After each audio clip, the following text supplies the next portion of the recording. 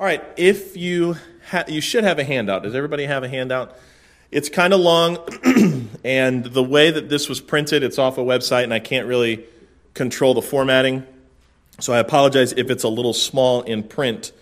But for those of you who don't know, I'm teaching a class in the college on Gnosticism, and that is really something that I think is very prevalent today. And a lot of historians believe that Gnosticism didn't start spreading or enter into like any kind of germination process until the 2nd century. But that's because they don't take the Bible, a lot of these historians, they don't take the Bible as a legitimate source of knowledge and information. John wrote almost directly the book of 1 John, not only for believers to understand how to have fellowship, but to combat the teachings of Gnosticism. That's that big word there. The G is silent. It's Gnosticism. The root word is Gnostic, and that means to have knowledge, to attain knowledge. And you're going to see that throughout our study as we go through this article today, which I left off 5 more pages of this. It just really went into a lot of detail, things that I don't think we need to cover. But how many of you have heard of the Gospel of Thomas or the Gospel of Truth, the Gospel of Mary Magdalene, all these different Gospels? I'll give you a line from the Gospel of Judas, which these are not canonized texts, and the reason is because it's all Gnostic writing. The idea that Satan wants to take out of people's mind is that Jesus is God. And if you can get that taken out, well, then you can change everything that he offered. In the Gospel of Judas, there's a theory there's a summary towards the end that whoever this writer was, not inspired by the Holy Spirit, but they said, well, Jesus and Judas went off by themselves, and Jesus told Judas to betray him because if they both suffered a martyr's death, then they'd be able to get into heaven. So that takes away the divinity of Christ. First of all, it makes him a liar for saying that he's the Son of God, the Messiah. And it also makes Judas the hero as somebody who valiantly, died with his friend Jesus, as they're both just trying to get to heaven. In the Gospel of Philip, I think, or one of those, I believe it's the Gospel of Philip or the Gospel of Thomas, this article quotes as saying that in order for women to get to heaven, they have to deny their womanhood and become males, because that's the only way that they can get into heaven. And so androgyny was something that was taught and supported, according to the Gospel of Philip or Thomas, by Jesus Christ. And these things are crazy ideas, but when you understand what Gnosticism is, you'll see how they get to these conclusions. The Gospel of Mary Magdalene teaches these hyper-realistic illusions about Jesus coming out of the grave. In the Gospel of Mary Magdalene, she contests this information, or she puts forward this information that she saw Jesus come out of the tomb, and there was a 100-foot talking cross that talked with her. You can see that how, these things, they're not just off by a little bit. They could have almost been canonized and considered Scripture.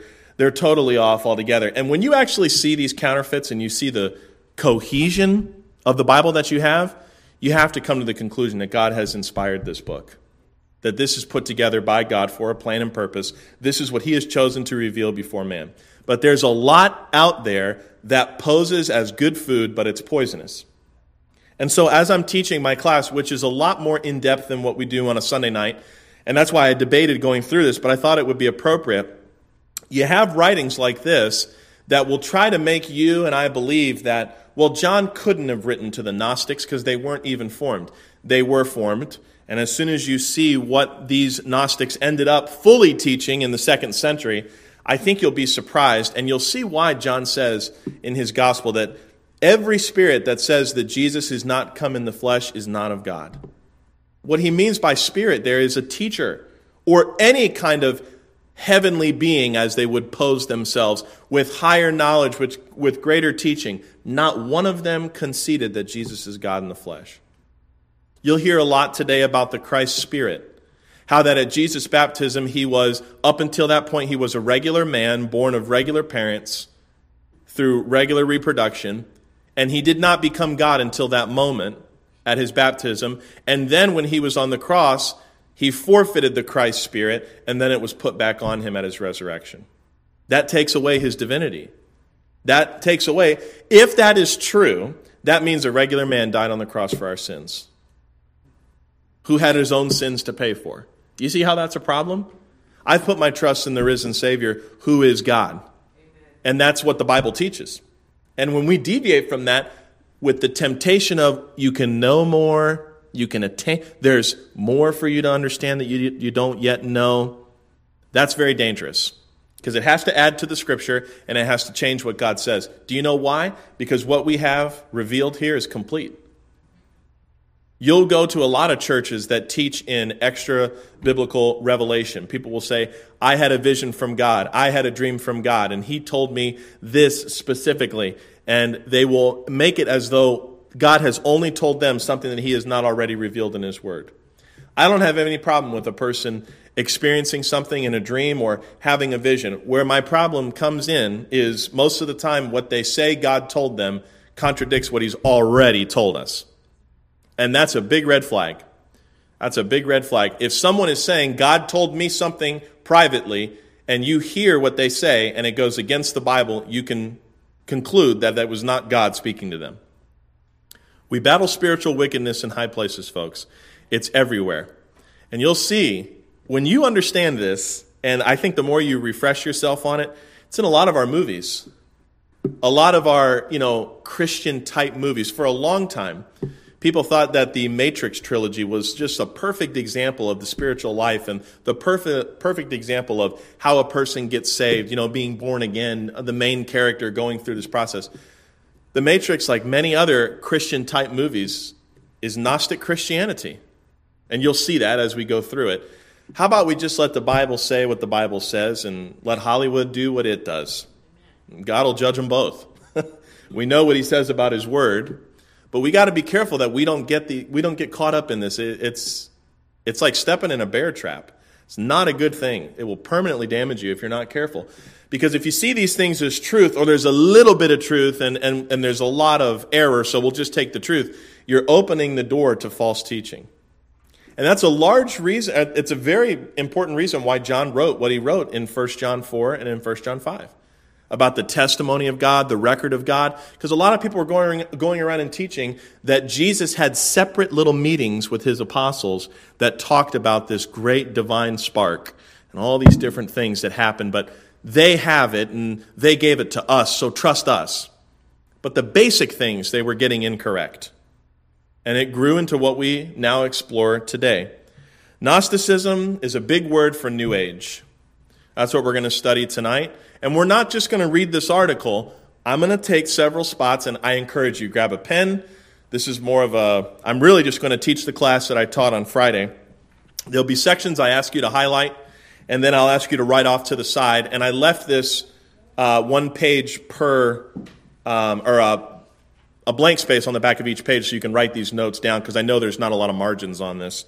But there'll be some places where I ask you to highlight and then write a verse off to the side, because I want you to be able to identify when you hear these things in the world and say, the Bible says something different. Because a lot of people that believe in New Age, believe in this Gnostic movement, they use the Bible as their proof text for some things. They can't use it for everything because the Bible would condemn their teaching. But they've picked a few things here and there that have led them to these conclusions, and they go out and deceive people. You guys have heard the interview we did with Shelby Mullen on Bible Line. One of the things that she said in the interview, she had said to me before, but there is, in the New Age movement, you are trying to attain Christ-likeness. That's a spirit that you can have, just like the man named Jesus had. And so it sounds good. You could even pray to Jesus, but you're not praying correctly. That's not a faith that saves. You're trusting in something that is not what the Bible contends is truth. It goes against it. But how do you identify these things? You know the truth. All right, so let's pick up right there in the beginning there. Gnosticism is the belief that human beings contain a piece of God or the highest good or a divine spark within themselves, which was fallen from the immaterial world into the bodies of humans. All physical matter is subject to decay, rotting, and death. These bodies and the material world created in it by an inferior being are therefore evil. So right off the bat, you have God being portrayed as this unseeable, unknowable deity who made a mistake in creation and is therefore has created evil matter. This is Gnosticism, right? Look up here for a moment. Everything that is material or fleshly, and I'm not talking about the flesh nature, I'm talking about things you can see and handle. That's all bad. And there's a spiritual realm that we have to be awakened to have this divine spark of knowledge, and then we will be able to find our way back to God. That's what Gnosticism teaches. And you have to be awakened to this. And drugs are used, sexual practices are used to try and free this spirit nature within you that you don't know is there. It's a bunch of junk, folks, but people believe it and they're doing it today. It's happening. All right, highlight this statement here. Trapped in the material world, but ignorant of its status, the pieces of God, or humanity, require knowledge, gnosis, that root word, to inform them of their true status. Take your Bibles and join me in Romans chapter 1 in verses 20 through 23. Romans chapter 1, verses 20 through 23. The statement that is proposed by the Gnostics here is that we are trapped in a material world, but we do not know our Creator. We do not know this God who created us. Well, the Bible says something different, and you should be able to quote it when you're challenged by this type of teaching. It says this, in Romans chapter 1 and verse 20, it says, "For the invisible things of Him from the creation of the world are clearly seen." This is why the teaching that takes away God as the Creator is dangerous. It's not a preference. It is intentional. If you can remove God from the creation process, then you have a created being who is no longer created. They are a byproduct of natural chemical reactions, and there's no accountability to anybody but your own carnal desire. Evolutionary teaching, followed to its logical conclusion, is if you are stronger than somebody else, there are no moral limitations from you to eliminate them for the preservation of your own sustained life. Because that's how we get to the best form of a society. The weak die, and the strong go on. How horrible would it be if all children who were born with special needs were automatically discarded? Folks, it's gotten to the point where almost, I don't want to say all, but a large percent of children that are diagnosed with Down syndrome in the womb, the parents are advised that they should be aborted. I'll never forget this video that I saw a long time ago. It was when I was in college, of a young man with Down syndrome, fully capable, fully aware, standing before a court and testifying that my life matters.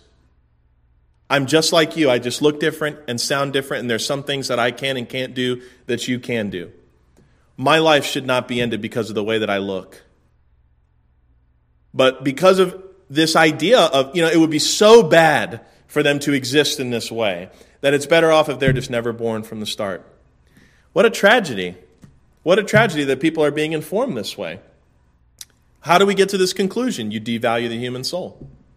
If we're all just a product of things coming together and exploding, well, then you can take out a life. What does it matter? There'll be some other explosion that will happen and a better life will be created. The Bible doesn't teach that. What does the Bible say? That from the invisible things of Him, from the creation of the world, they're clearly seen, being understood by the things that are made. You look up in the sky at daytime, at nighttime, and you realize this was not an accident. It's not an accident that we are the perfect distance from the sun. It's not an accident in the way that oxygen works, the way this world receives water, the way that the seas never overcome the land totally. They have a tide. There's all sorts of things that it's a design. This is a function. And that's clearly seen so that we who are made can recognize there is a creator. So right off the bat, the Gnostic teaching that you don't even know that you're created is wrong. It is within us. Being understood by the things that are made, even His. So now we've personified this creator. He's a person. He is God. His eternal power and Godhead, so that they, the created ones, are without excuse. People will say to me many times, they'll say, "Pastor, What about the person that never hears the gospel? Won't they be able to stand before God and have an excuse that they never heard? It's a good question that has an answer right here. And I answer that in twofold. Number one, I use Romans 1:20 that says there's not going to be anybody who has an excuse. Number two, if you are so motivated and concerned about the people who have not heard, I strongly encourage you to tell the people who can hear.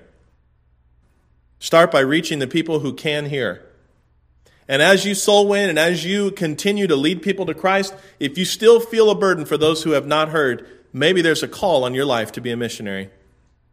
I know some people, very few, who have done everything in their power to learn a whole new language and a whole new culture to reach one person for Christ. We need people like that. That's a part of our whole missionary program. We're not trying to support people who are going to better communities, although that's a good thing to better communities. I understand that. I want to support people who want to get others under the sounds of the gospel. But there's not going to be anybody who has an excuse before God. 21. Because that, why did they reject these things?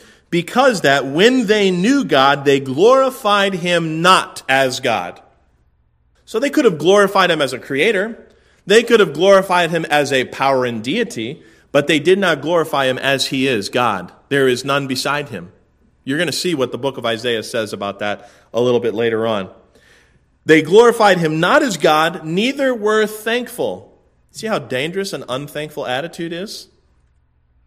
But became vain in their imaginations, and their foolish heart was darkened, professing themselves to be wise. Folks, this is directly towards those who teach there's got to be a higher knowledge. They profess themselves to be wise, but they're vain in their imaginations. The only conclusion you get to a divine, all spark, all this different stuff, is if you don't believe what God has clearly said and you're looking for something different. And people will, the Gnostics, these are full of wisdom. That's what the word means, gnosis.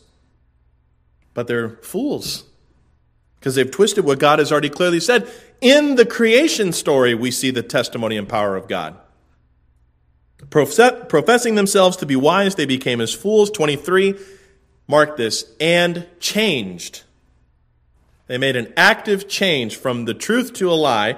They changed the glory of the uncorruptible God into an image made like to corruptible man and to birds and four-footed beasts and creeping things. How many of you have seen this in ancient Egyptian mythology? The constant obsession with the merging of a human body and an animal body. Why do you think that is? Because they worship the creation and deny the power of the Creator. They cannot deny that the creation is powerful. The creation has design, intent, form, function, purpose, but they will not give the glory to God. Why is that? They have changed his glory. Because man loved their deeds, and they do their deeds in darkness. Jesus says that in John chapter 3. It's a dangerous thing. It can affect every area of a person's life. Go back to your article here and we'll continue to read. Trapped in the material world but ignorant of its status, the pieces of God require knowledge to inform them of their true status. That knowledge must come from outside the material world. And you should mark this. And the agent who brings it is the Savior or Redeemer. That's Christian language. See, you could go up to a Gnostic and say, I believe that Jesus is the Savior of the world, and they would say, me too. They would agree, but not on the same terms that you understand. Because you have a biblical understanding. There is something behind that statement. So you can't just say, Jesus is the Savior, and everybody understand what you mean. You've got to explain. That's why Jesus taught. That's why he spent all that time teaching his disciples after the resurrection. He taught them, and then they took the things that they heard and understood and told others freely. During the first 3 centuries of Christianity, there was no central authority until after the conversion of Roman Emperor Constantine the Great in 312 CE. Christian communities taught many different views. In the 2nd century CE, some groups, now collectively referred to as Gnostic Christians, claimed to have access to secret knowledge about the nature of the universe, the nature of Christ, and they don't mean the person Christ, they mean the Christ-like spirit. and what his appearance on earth meant to believers. In the middle of the 2nd century CE, a group of Christian leaders, retroactively referred to as the Church Fathers, Justin Martyr, Irenaeus, Tertullian, and others, wrote volumes against these Gnostic Christians. And I'm contending to you that by this time in the 2nd century AD, that they were already fully formed, but they had begun back in the time of Christ.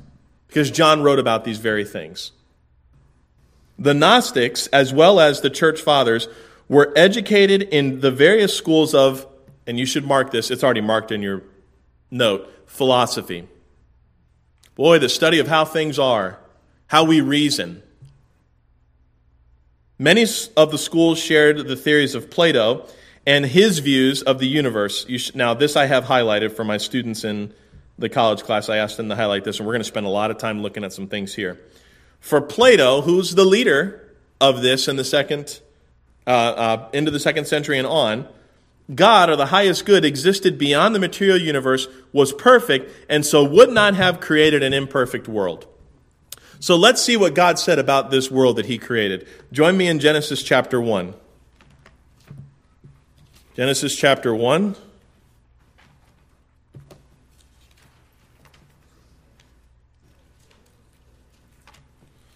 We're going to start in verse 4.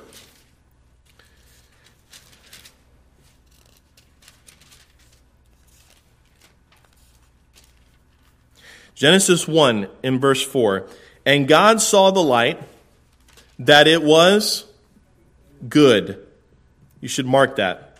And God divided the light from the darkness. Verse 10.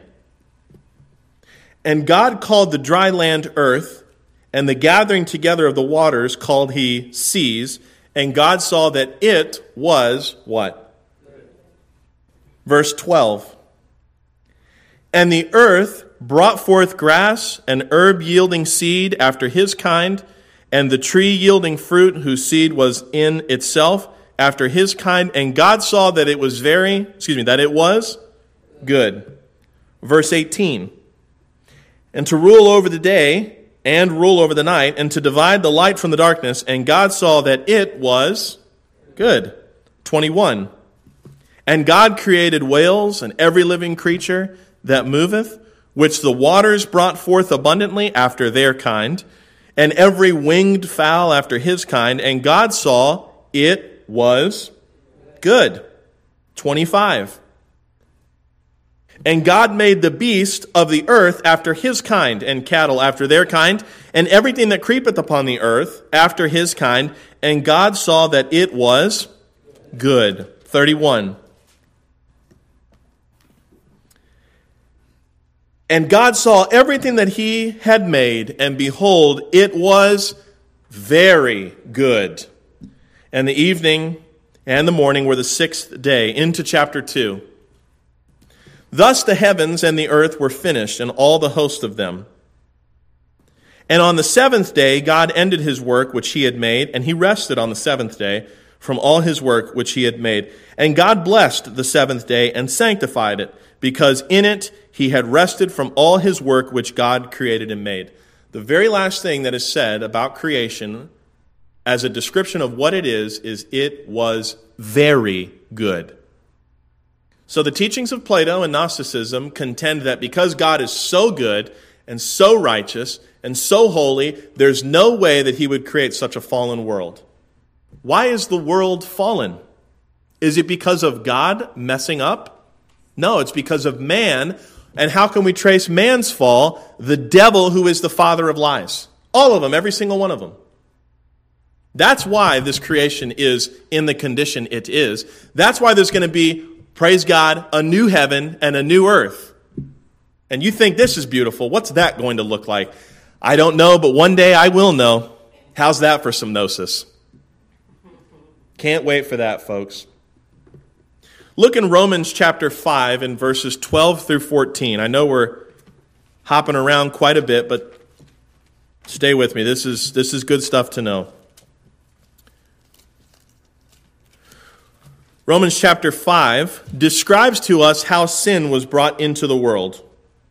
And this is important to note and understand, because the contested Knowledge here is, well, God couldn't have made this world. How many of you have heard this phrase? If God is so loving, why would he allow bad things to happen to good people? Raise your hand if you've heard that. Okay. If God is so loving, then why would he create a world that is full of natural disasters and climate change and death and decay and destruction?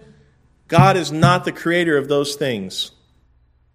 He does, however, command those things and uses it as a judgment against nations, but it's not a part of his original design.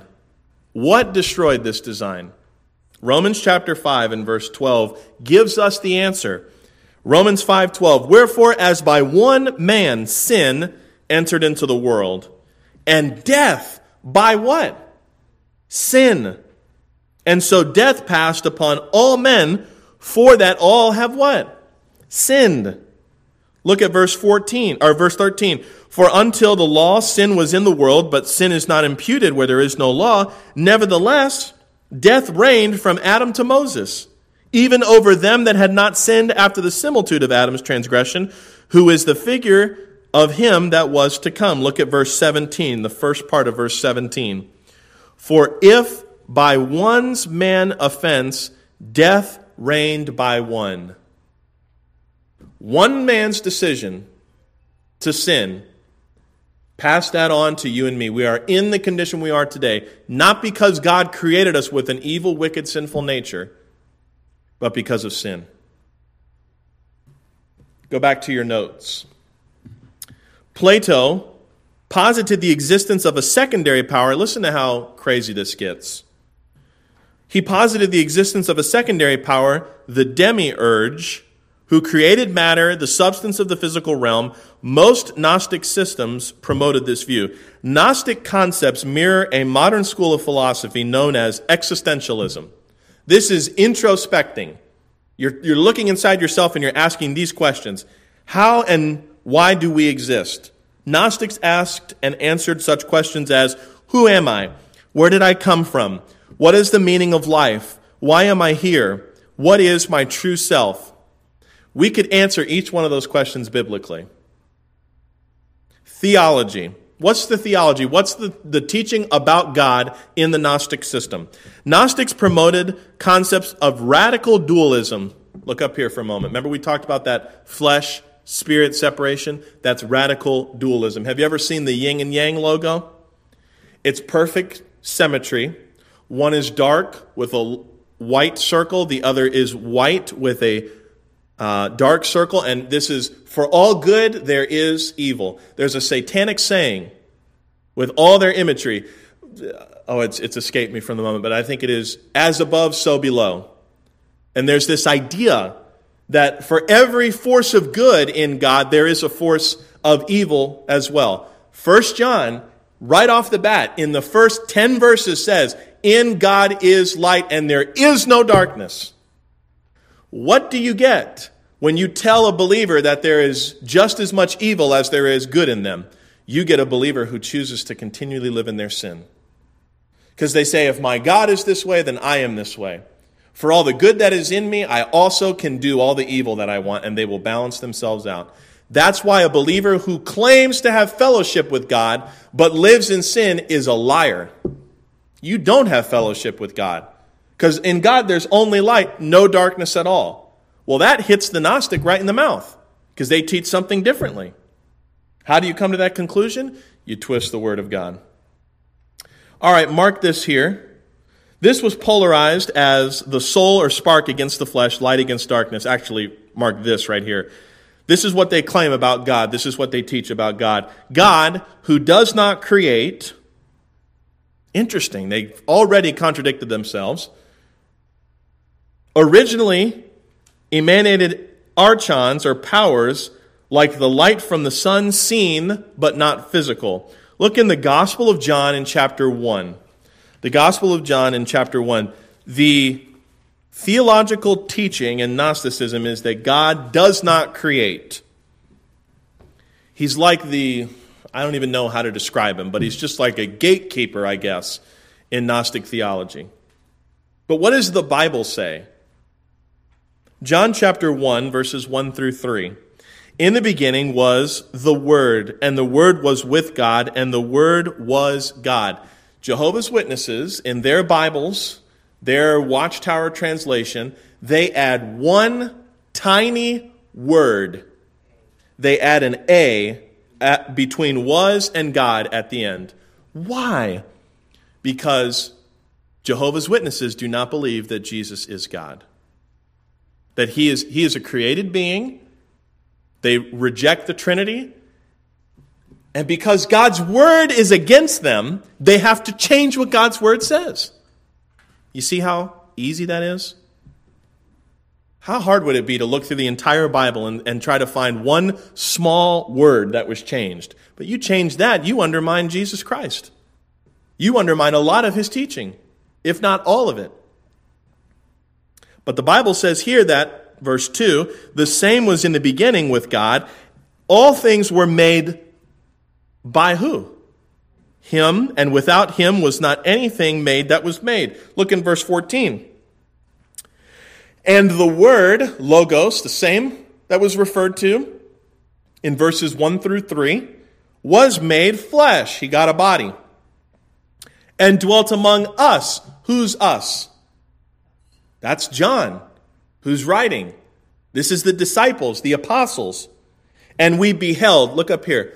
To behold something is to see it. That word actually means look. And you'd say it if you want to get people's attention. Hey, look here. Look over here. You know? So when someone says we beheld his glory, they saw it with their eyes, the physical God in the flesh, who had a body.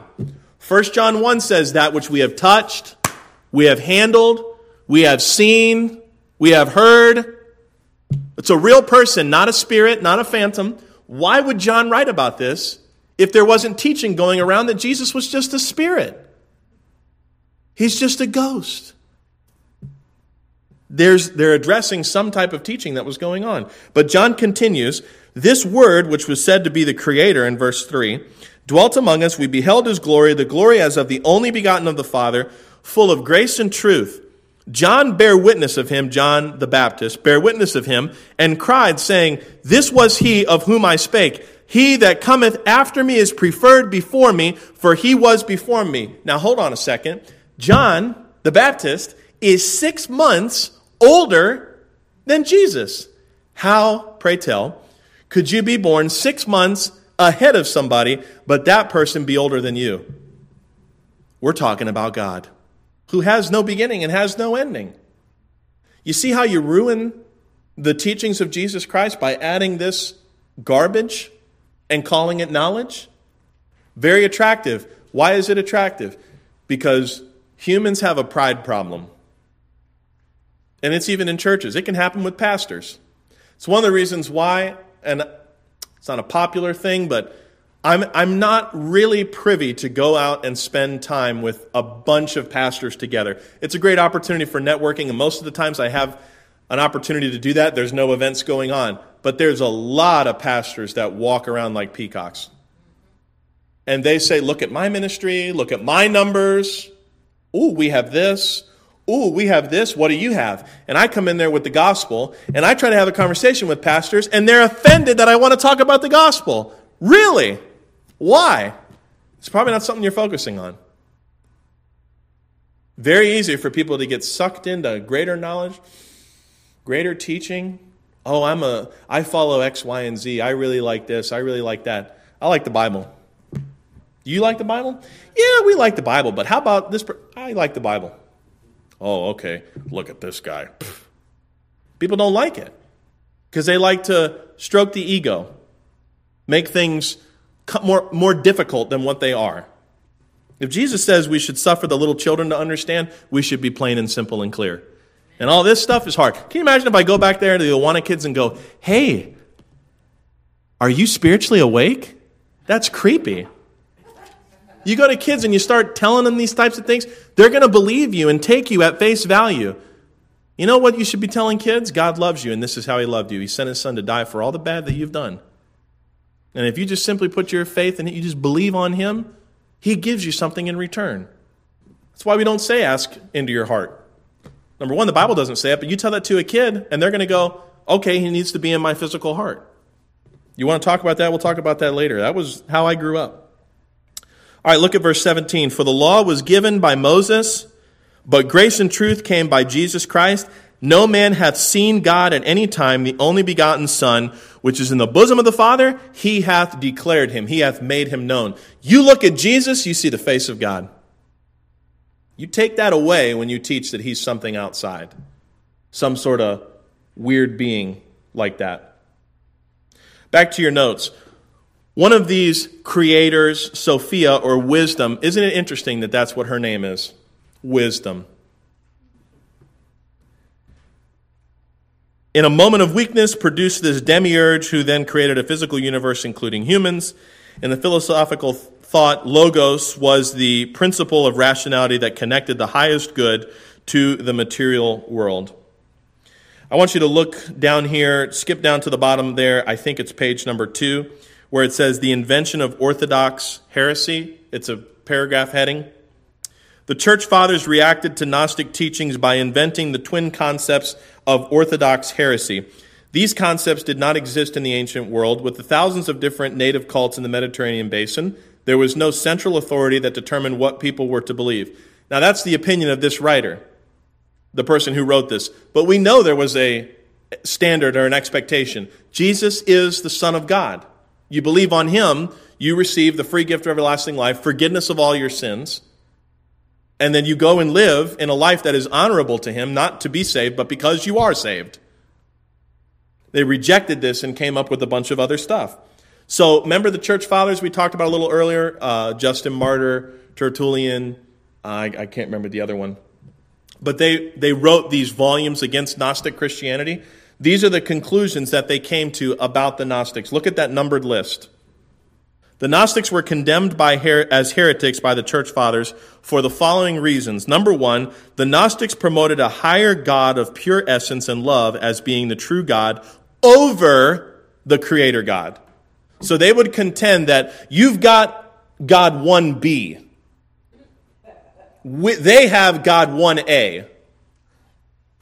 Mark these down because we don't have time to look at them. Isaiah 44:6.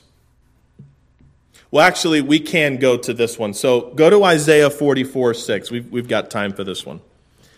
Isaiah chapter 44 and verse 6.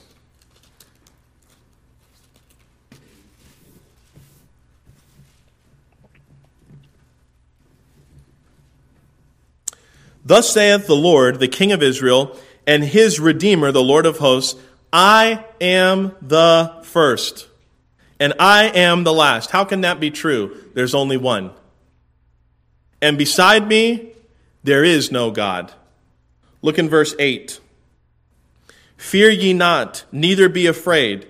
Have not I told thee from that time, and have declared it? Ye are even my witnesses. Is there a God beside me? Yea, there is no God. I know not any. Take this as a note. Well, we're right there. Look in 45, chapter 45, verses 5 through 6. I am the Lord, and there is none else. There is no God beside me. I girded thee, though thou hast not known me, that they may know from the rising of the sun and from the west, that there is none beside me. I am the Lord, and there is none else. Pretty straightforward that there is no God 1A and 1B. But the Gnostics teach that there's something different. You go back to your notes. Look at point number 2 in that list. By the 2nd century, Christianity was a separate religion from Judaism, but Christians retained God, the God of Israel, and many teachings of the Jewish scriptures. Why? Because Jesus is the Savior that redeems the world, but he's of Israel. He's the Jewish Messiah. But Gnosticism didn't like that, so they have to change it. Look what they say. Gnostics agreed that the Creator God in Genesis created the universe, but creation consisted of evil matter. In some Gnostic systems, the God of Israel was not only evil, but Satan himself. Folks, this is exactly what the Pharisees said. When they looked at Jesus doing the miracles, they said, he does it in the power of the devil. The message hasn't changed. You know why the devil doesn't change what he's telling the world and deceiving them with? Because it works. People believe it. Why change it if it's still working? They say in baseball, sometimes it's not the best team that wins, it's the hottest team. Whatever they're doing, you're getting base hits and scoring runs, you keep doing that and beating teams, you'll win the World Series. Doesn't matter if you're the best team or not. It's like the same thing with Satan. He's been doing this from the very beginning. By the way, what did he say to Eve? You eat of that tree and ye shall know. There was something that she needed to know and understand. And it was the difference between good and evil. You'll be like God. And how interesting is it that Gnosticism says we can all become little gods? He hasn't changed. Gnosticism didn't start in the 2nd century. It started in the garden. And John wrote about it because they were saying it about Jesus. He didn't really have a body. That's why in 1 John 4 it says every spirit that doesn't confess that Jesus has come in the flesh, it's an anti-spirit, it's an anti-Christ. Mark it and avoid it. Thus the commandments of God of Israel were deemed invalid, the Gnostics say. Number 3, Gnostics claim that their teachings came directly from Jesus. Oh, okay. Because I would say my teachings come directly from Jesus, but what's the difference between Christianity and Gnosticism? Mark this, please. In those scenes in the Gospels where Jesus takes the disciples aside to better inform them, he also taught secret things that were passed down to them. Shh, secret. You need to write down 2 Peter chapter 1 and verses 20 through 21. 2 Peter chapter 1, verses 20 through 21 that says, knowing therefore this, that no scripture is of any private interpretation. The things that Jesus taught to his disciples, they went and freely taught as well. He wasn't teaching them about some demiurge and separate gods and all this stuff. That's why these other gospels of Philip and Thomas and Mary Magdalene and the gospel of truth and the gospel of Judas, that's why they fail the test of Scripture. They denied Jesus' divinity. He wasn't secretly meeting with them saying, I'm a man just like you. We got to get out of this. That's not what he's teaching. Number 4, consisting of physical matter, the human body was evil. Now I want to ask you a question. This is something that I had to ponder when I was studying this. Is the human body and how it's designed inherently evil? No, it's not. What makes the body corrupted? The same thing that corrupts our planet, the entire solar system. That's why the second law of thermodynamics is a law. Things are constantly in decay. They're not getting better, they're getting worse. How's that for an encouraging thought? But anyway, the way that God designed the body, it was very good. What cursed the body? Sin brought about that sinful nature that destroys this body. They teach that, well, the human body is evil. The way that it was created is evil. Back to your notes here. For most Gnostic systems, Jesus was not incarnated into a human body. Whoa, that should be a red flag right there. He never really came in the flesh.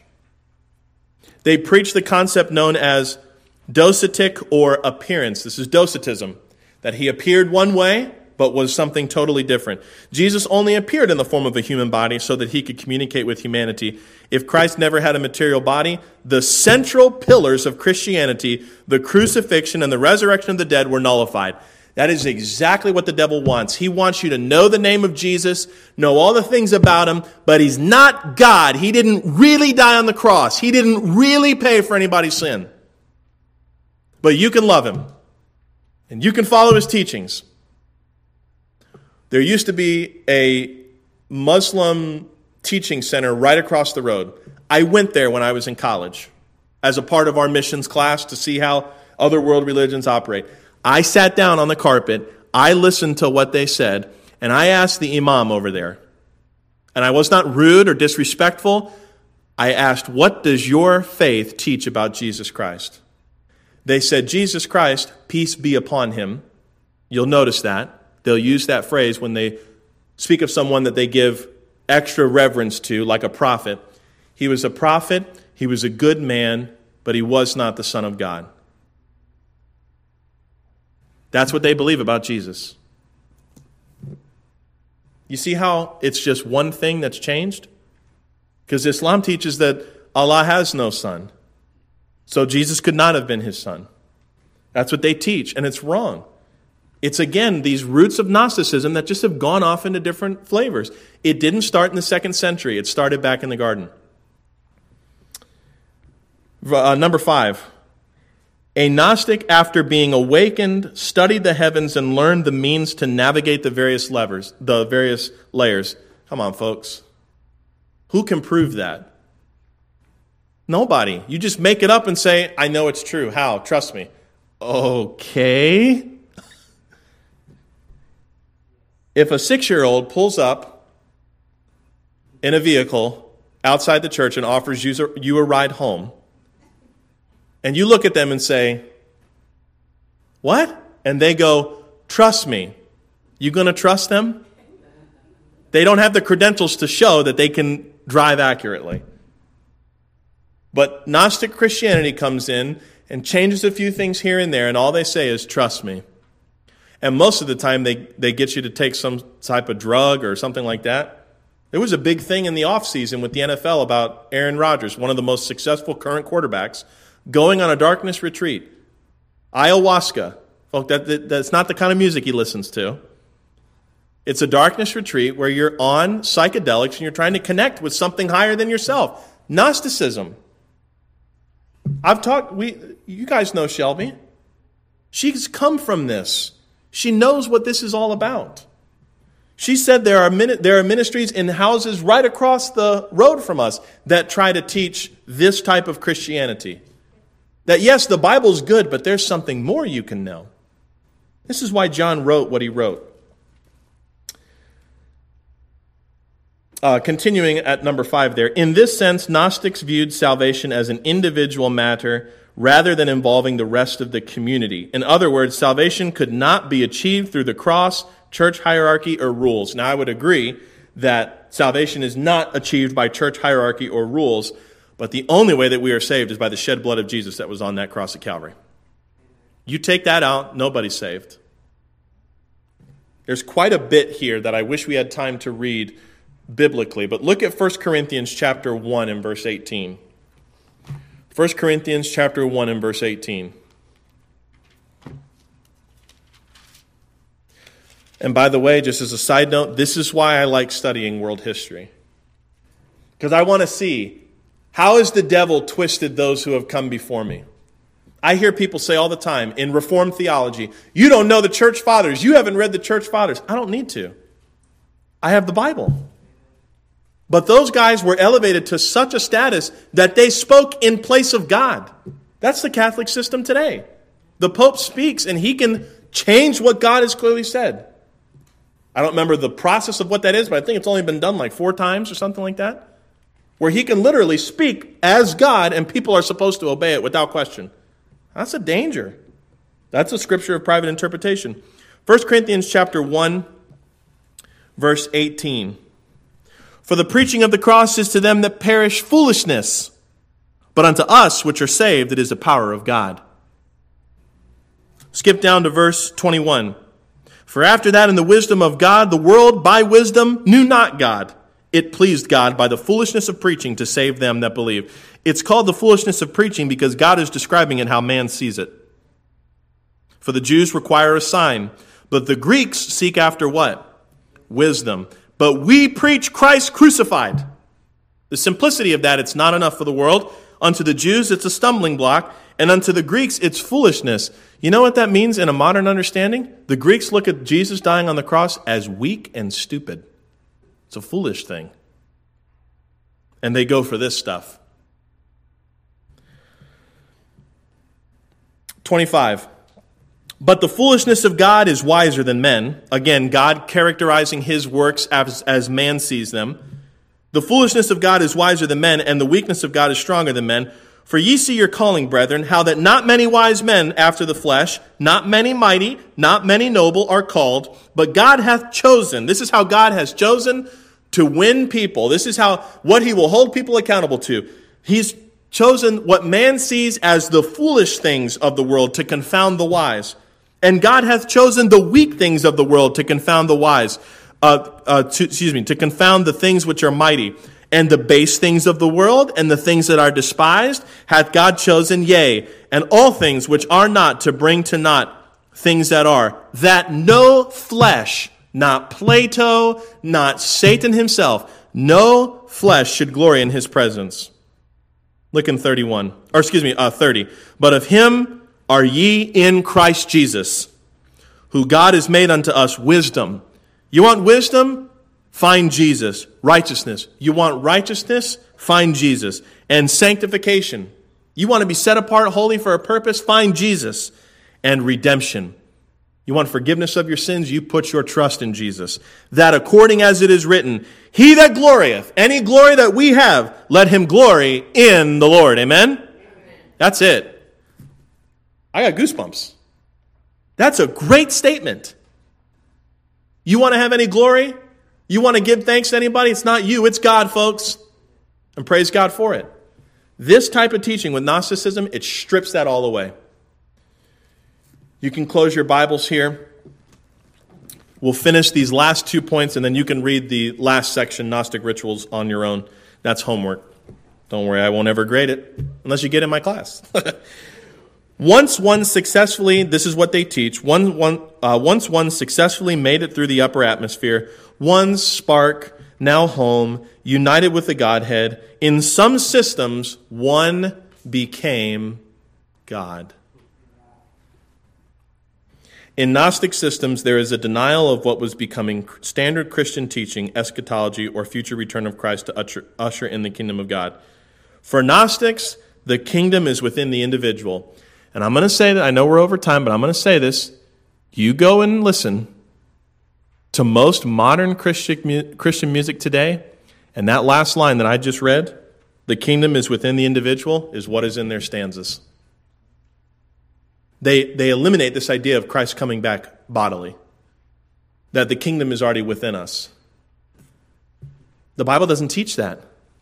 We'll be in the kingdom, but I am not the kingdom myself.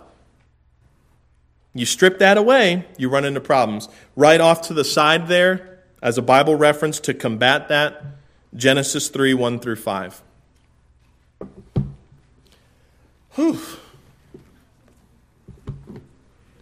That I teach twice a week. And I teach 1 hour in each class. And I probably put in 2.5, 3 hours for each class. I'm not kidding. I find stuff like this, and I can't wait to show my students. Not because I'm like, ooh, look at this fun stuff, wow. Because I get to go through the Bible and teach the truth. That article, I don't care if I ever see it again. But I want to know what this book says. So that when stuff like this is sent to me, I can help people see, now I know that's what they say, but here's what the Bible says, and then it's just a logical conclusion. Who's right?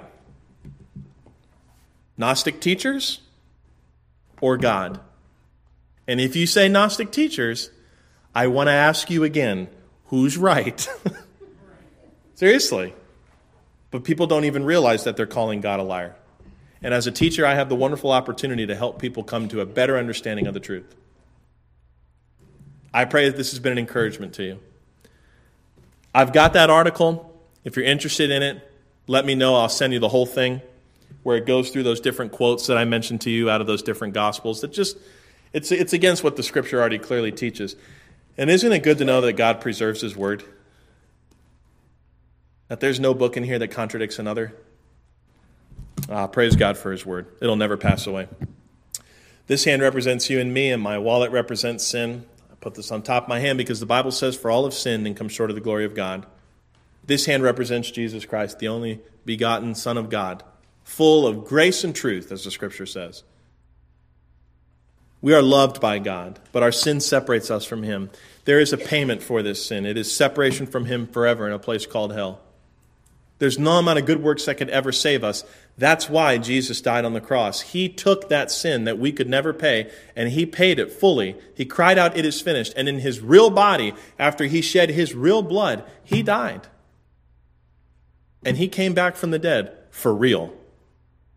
And He says, all of those who simply believe on Him, you can be justified from all things from which you could not be justified by the law of Moses. How do I get to heaven? How do I know that when I die, I'll be with God? You put your trust in His Son.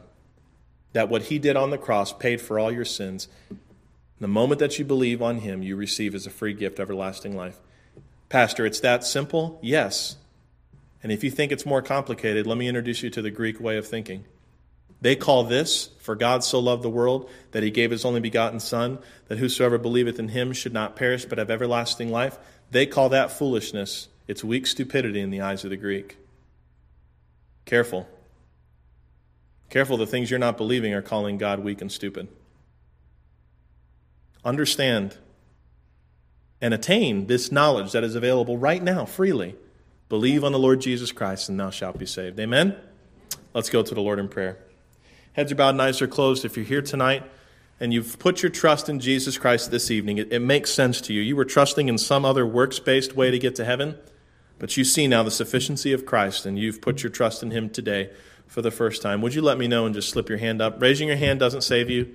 It just lets me know that you've trusted on Christ today and you know you're going to heaven and would like prayer, and I will certainly pray for you. Anyone before we close?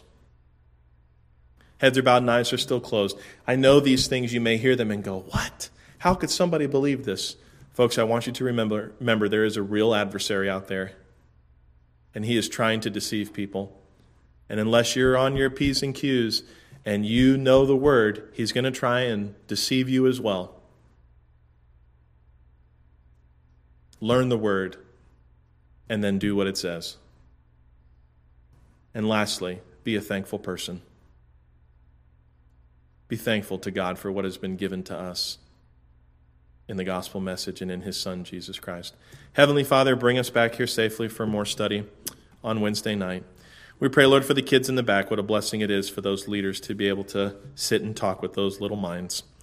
We just pray, Lord, that as they learn Scripture, it can be rooted into their minds and they can know and understand this great truth in Jesus Christ. It's in his name that we pray these things. Amen.